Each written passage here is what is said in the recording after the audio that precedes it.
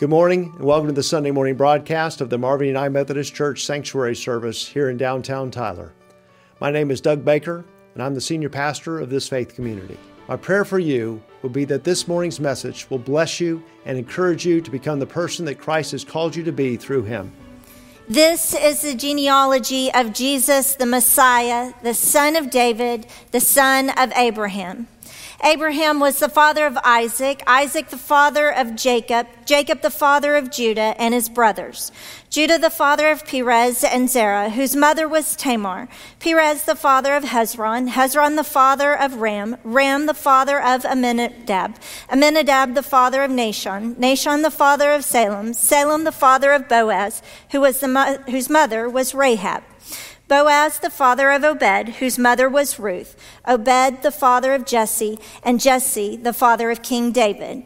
David was the father of Solomon, whose mother had been Uriah's wife.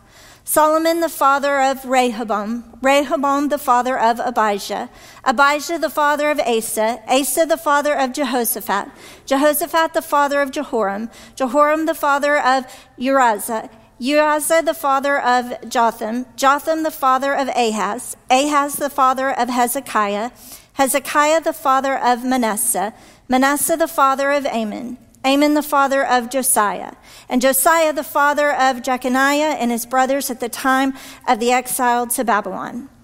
After the exile to Babylon, Jeconiah the father of Shealtiel, Shealtiel the father of Zerubbabel, Zerubbabel the father of Abihud, Abihud the father of Eliakim, Eliakim the father of Azor, Azor the father of Zadok, Zadok the father of Achim, Achim the father of Elihud, Elihud the father of Eleazar, Eleazar the father of Mathan, Mathan the father of Jacob, and Jacob the father of Joseph, the husband of Mary, and Mary was the mother of Jesus, who is called the Messiah. Thus, there were 14 generations in all, from Abraham to David, 14 from David to the exile to Babylon, 14 from the exile to the Messiah. This is the word of God for the people of God. Thanks be to God. You may be seated. And as we're seated, let us turn to the Lord in prayer this morning.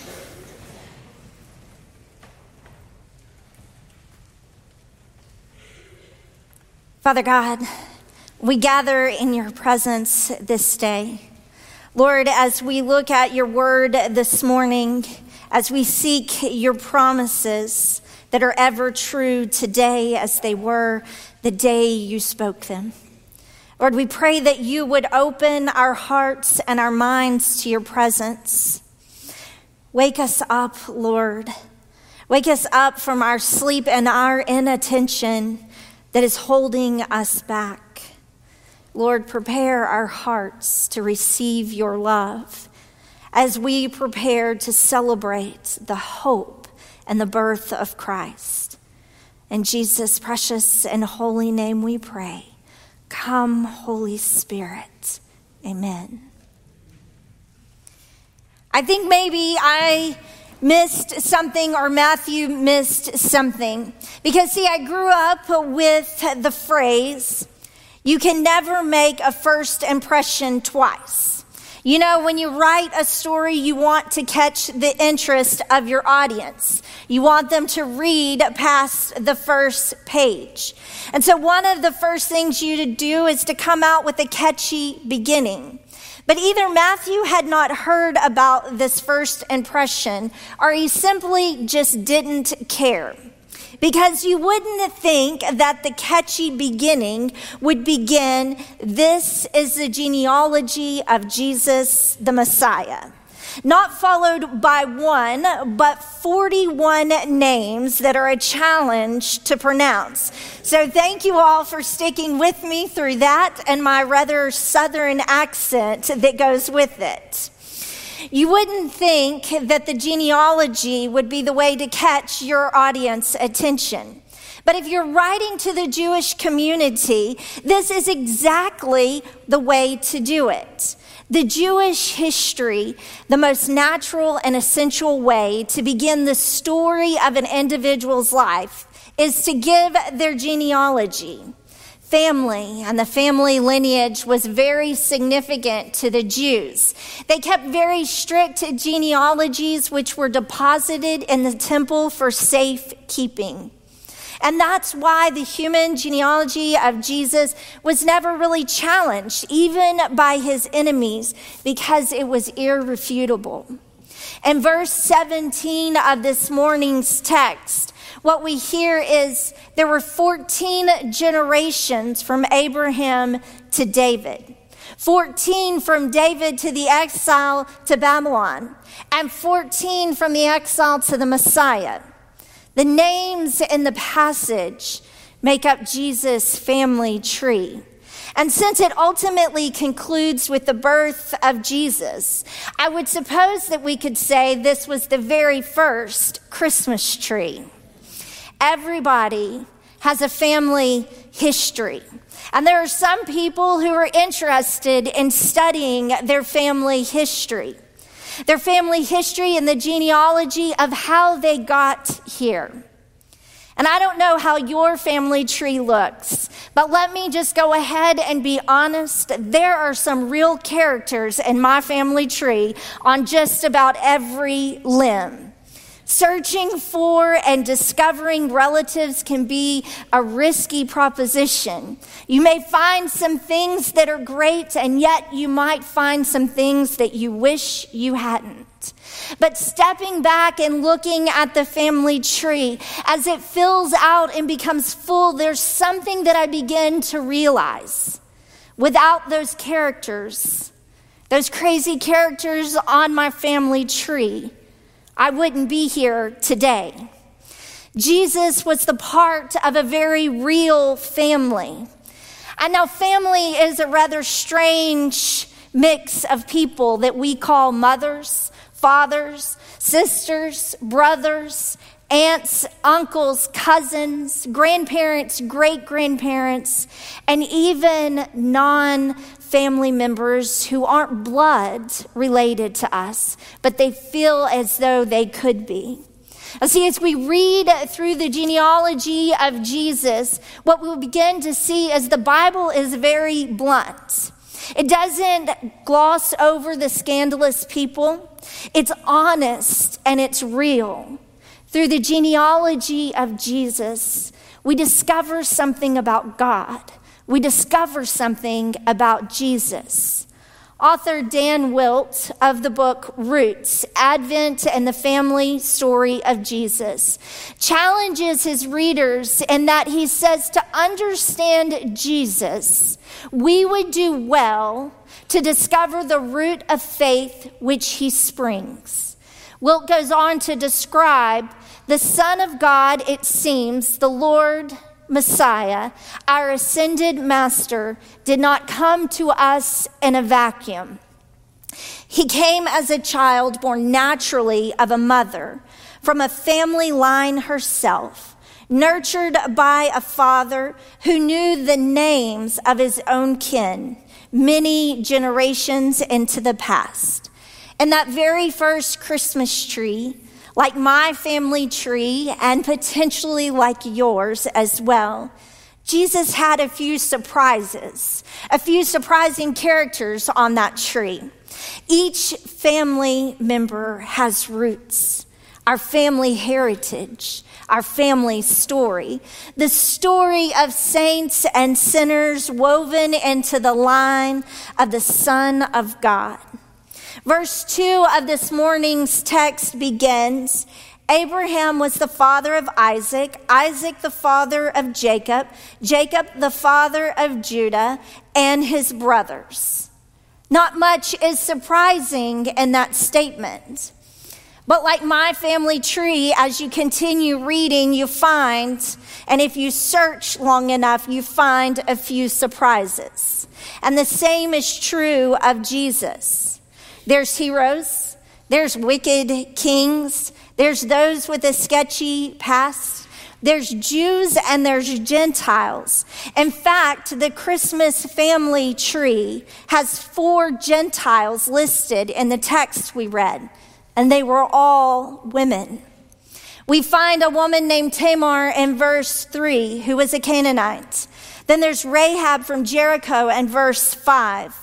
Also in verse 5, we find Ruth, a Moabite, and finally we find Uriah's wife, who was Bathsheba, in verse 6. Without these 4 women on this tree, the rest of those on the Christmas family tree would have never been there. In verse 16, what we hear in the text this morning is Jacob, the father of Joseph, the husband of Mary, and Mary was the mother of Jesus, who is called the Messiah. Now, this one thing that Matthew does is very unusual. See, it's unusual in the Jewish community at this time to list women in the genealogy. And yet Matthew mentions 5 women in his text. He doesn't mention every woman, just a few, 4 Gentiles, and then sweet Mary. So we understand why Mary is there. We see why she's included on the family tree. But here's the obvious question for Matthew. Why these 4 women? Why Tamar, Rahab, Ruth, and Bathsheba? Why not some less problematic women such as Sarah or Rachel? We'll begin to see why when we begin to unfold and see some of the threads that come together for these 4 women. The key is the grace of God on full display. Because see, the story of Tamar unfolds in Genesis chapter 38. Tamar was the daughter-in-law of Judah. Judah's son, her husband, died. His brother was supposed to have a child with her. That's the way things worked then. And he failed to do so, and so he was killed. Judah promised her, his youngest son, if she would simply wait for him to grow up. And she agreed, but Judah failed to keep the promise. So Tamar dresses up like a prostitute to get Judah to hit on her and got pregnant by him. And that's how we get the twins, Perez and Zara. Is this a story that you would include in your family tree?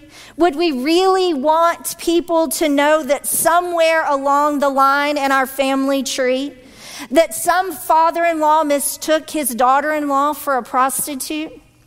And yet, God shares this about his son. Why? These are exactly the kind of people that Jesus came to save. He came for all sinners. At one point, Judah was going to have her burned until he realized that she was pregnant by him. So here she goes from almost dead to being in the genealogy of our Lord and Savior, Jesus Christ.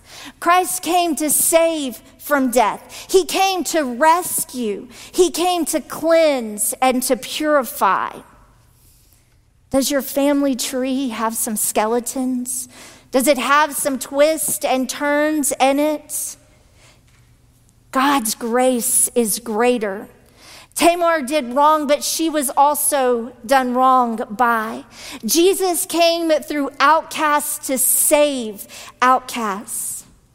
What about Rahab? The woman that we discover in Joshua chapter 2.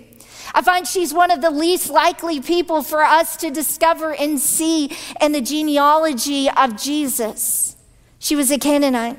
She was a Gentile. Not only that, Canaanites were the enemies of the Israelites. It was the Canaanites that we read about, the Israelites marching in and wiping out, taking the land. They were a bunch of idolaters. She was one of them. So how does a Gentile, an idolatress, end up in the family tree of Christ? See, when Israel was just about to get ready to take the land that had been promised to them, Joshua, the leader, sent spies into the land to check out the situation. And they were just about busted. But Rahab hid them. She lied to protect them. She chose the people of God over her idolatrous people. And in return, the people of Israel spared her and her family's life. So think about this. If you were to read in Joshua chapter 2, would you assume that this woman would be the woman you would find in the genealogy of Jesus? Rahab shows us that our past doesn't have to be our future. Our sin no longer has to be our identity. Jesus didn't come to avoid sinners, but rather he came to redeem us. And what about Ruth? We see Ruth in this morning's text, and we're familiar with the story of Ruth and Boaz. Her husband and his brother, they died, leaving her and her sister-in-law with their mother-in-law, Naomi. Naomi decides to go back to her homeland because she was a Jew. She encouraged the young girls to go about on their own way, and one of them did.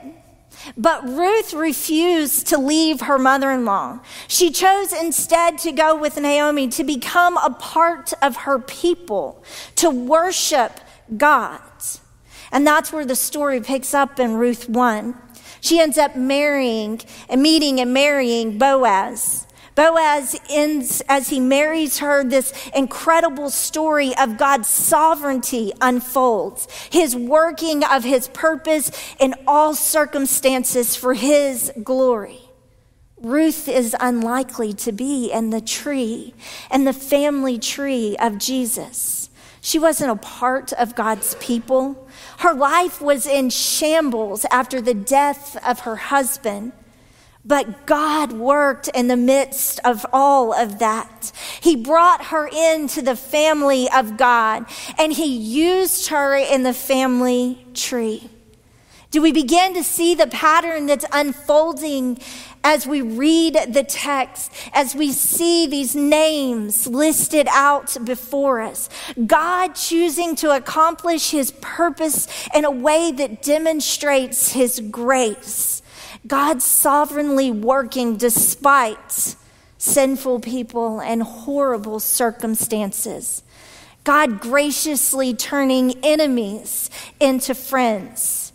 This is the story of Jesus' family tree. And it's the story of Jesus, the ultimate expression of faithfulness of God. His sovereign power working out through his divine purpose and putting his grace on full display. See, Ruth shows us that no matter how messed up our family tree, God is greater. No matter how shattered our dreams, God is bigger. There's a place for you and me and God's family. In 2 Samuel chapter 11, we discover the infamous story of David and Bathsheba. You see her in the Bible. She's referred to as the wife of Uriah, as we were reading this morning. Uriah was off at war defending his land, and David had stayed back. He spotted Uriah's wife, and he had her brought to his quarters. They committed adultery together. She became pregnant, and David had Uriah killed to cover up his sin. Right here in Christ's family tree, we find an adulterer, we find a murderer. The baby would die, and later Bathsheba would bear a son to David named Solomon, who would be king. God made a promise to David in 2 Samuel that he would have a descendant on the throne, and ultimately one who would reign forever. Solomon was the immediate descendant on the throne. But Jesus is the king who reigns forever. Bathsheba shows us that there is no scandal that can exclude you and I from God's grace. Tamar, a girl who got pregnant through immorality with her father-in-law. Rahab, a prostitute. Ruth, a widow. Bathsheba, the wife of Uriah, who got pregnant by David. And then in our text, we hear sweet Mary's name. She was promised to Joseph when the angel of the Lord told her that she would become the mother of the Messiah. As such, she likely faced shame and scorn day in and day out by what people assumed about her. She was probably scared about her future, and yet she expressed the ultimate faith in God, who has always made and delivered on his promises. When the angel appears to Mary in Luke chapter 1, she responds, "I am the Lord's servant. May everything you have said about me come true." And Mary also recognizes the unlikeliness and sings praises to God, for he took notice of his lowly servant girl. And from now on, all generations will call me blessed. Mary was an ordinary girl who likely planned to live an ordinary life. But what remains beautiful about this story is that God never sees any one of us as ordinary. The world considered Mary to be an unlikely girl on the threshold of marriage, but God rewarded her faith and planned from the very beginning for her life anything but ordinary. When an unexpected thing comes from the Messiah, when the unexpected in the lineage shows up in the broken people with broken stories, ultimately to be given life by a girl who was favored by God, Mary shows us that God works his sovereign purposes and he involves us in the plan. God is faithful. God doesn't go back on his word. God has made promises and he keeps them. Christmas declares that God is faithful. As we look at that very first Christmas tree, we don't see promises that God made to a couple of guys. We see a very different plan and purpose. God worked his sovereignty throughout human history to bring his perfect plan to us. Dan Wilt, the author of the book Roots, says, "One only need to read through a few stories throughout scriptures to see that his people are the people of the covenant are passionate, fallible, incredibly devoted, quick to tears, quick to laughter, hopeful yet capable of great despair, trusting yet capable of great disobedience, worshipful but capable of great idolatry." Perhaps Jesus' genealogy, this first Christmas tree that we see here before us, prepares us for the unexpected way that God works and shows us the way that God can work in our lives, no matter who we are, no matter where we've been or what we have done. As I look back on my life, I think about many of the things that I like best about myself, and yet they came from the most painful experiences in my life because they were redeemed by God. God has looked at each and every one of you. He looks you in the eyes and he says, "You are my beloved. I have chosen you to be on my family tree." He turns all things for his glory. Let us pray. Abba, Father, as we sit in your presence this morning, we praise you that Jesus is the new beginning, our hope, coming King, the true promise. Thank you, Jesus. Thank you that you were both fully God and fully man, that you could be our Savior. Thank you that Jesus fulfilled the Old Testament prophecies of the Messiah. You are our creator and our sustainer. Lord, you are our friend and our advocate, pouring out grace and mercy upon us. Open our eyes, Lord. Allow us to see that we are not defined by our past. The characters in our family tree, Lord, that you see them, you see us, you call us beloved, you redeem us, you have chosen us. Lord, move our hearts and open our eyes that we may understand your forgiveness and grace. Help us to find the courage and the desire to share all that you have done in our lives. Turn our past, Lord, into your purpose. May we boldly proclaim our spot on the family tree of Christmas. Amen. Oh, sing gloria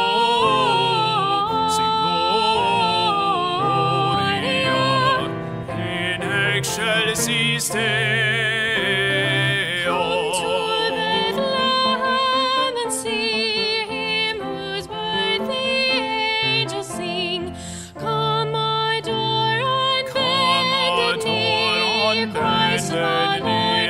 Christ the newborn King. Sing gloria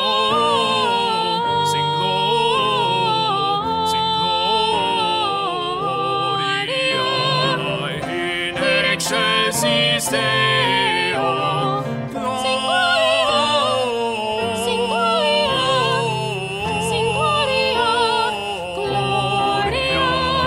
in excelsis Deo.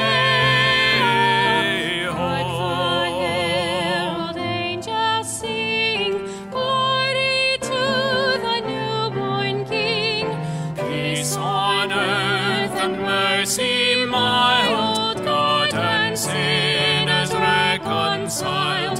Joyful all ye nations rise, join the triumph of the skies. With the angelic host proclaim, Christ is born in Bethlehem. Hark the herald angels sing, glory to the newborn King. Sing gloria in excelsis Deo. Sing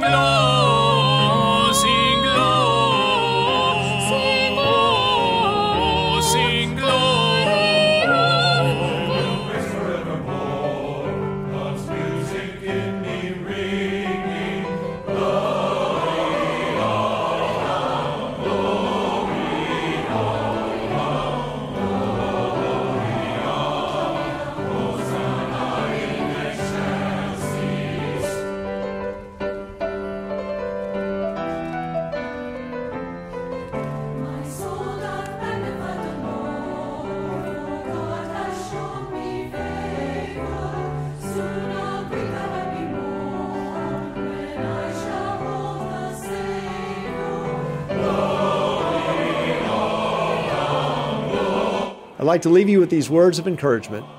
God loves you and wants to be in a relationship with you. Together, we can change the world. Please contact me at marvinumc.com or join us in person for worship. May God bless you.